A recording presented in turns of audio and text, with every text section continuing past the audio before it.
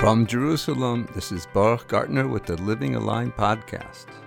Teachings from the Hasidic masters, providing the tools you need to live with greater vitality, connection, and joy. After telling the story of the exchanged children, Rabbi Nachman himself said, "This story is a wonder. Every single person's life is in this story." Even more than that, Rabbi Nosson says the whole entire Torah is in this story. And everybody, from the beginning of time to the end, is hinted in this story.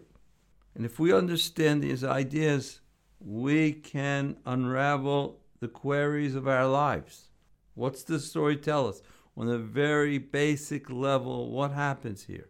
We have a guy who was born in a palace. In theory, he's got the whole world on a platter. We'll call that a silver platter. All of a sudden, for no reason, out of nowhere, and when I say for no reason, I really mean for no reason, because the words are to see what's going to happen. That sounds sinister. That sounds evil. What does the midwife do? Takes the babies and switches them. He is now in the arms of the low-level maidservant. Because he's switched, people are talking about him. And the false prince starts to prosecute him. Wow, that is ridiculous. Not only have I lost my status, I'm now a fugitive. Let me just live out my life as a simple servant. So what does he do? Makes up his mind that it's not fair. And what do all good people who think that life's not fair do? Turn to drinking, turn to promiscuity. Nothing matters anymore, right?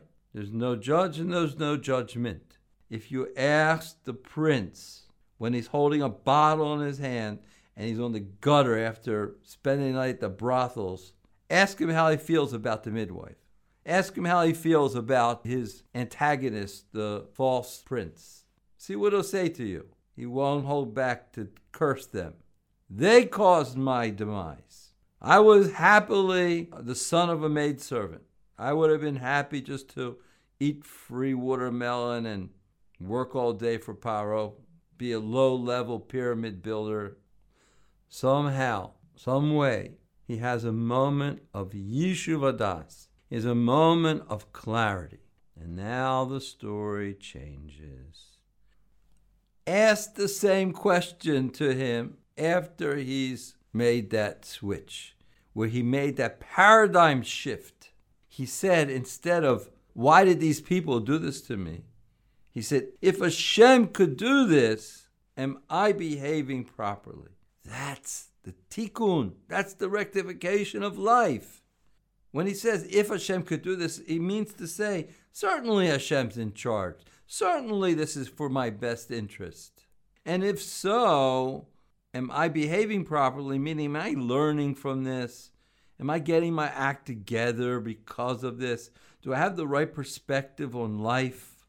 Or am I a victim, pointing my finger at the whole world, telling them that my lack of success is because of them? Forget it. Doesn't work. It's not a great life. Now ask the same person the same question after he made that shift, that change.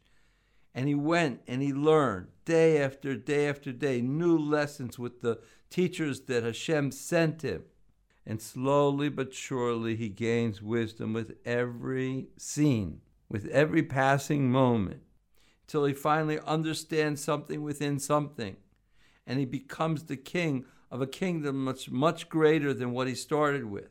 And the last line of the story, which is the most important part of the story, is he turns to his antagonist, who's now his servant, and says, and now I know who you are.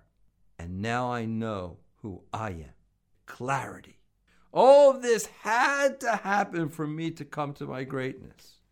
Throughout the story, his teachers say, go there. Go there. Go to yourself. There you will come to your greatness. All of your problems are pushing you to your true self. We're on a journey. We're on a journey to self-greatness, to self-actualization. You're on that path. You're in that story. You're the prince. Always stay connected and subscribe now to the Living Aligned podcast.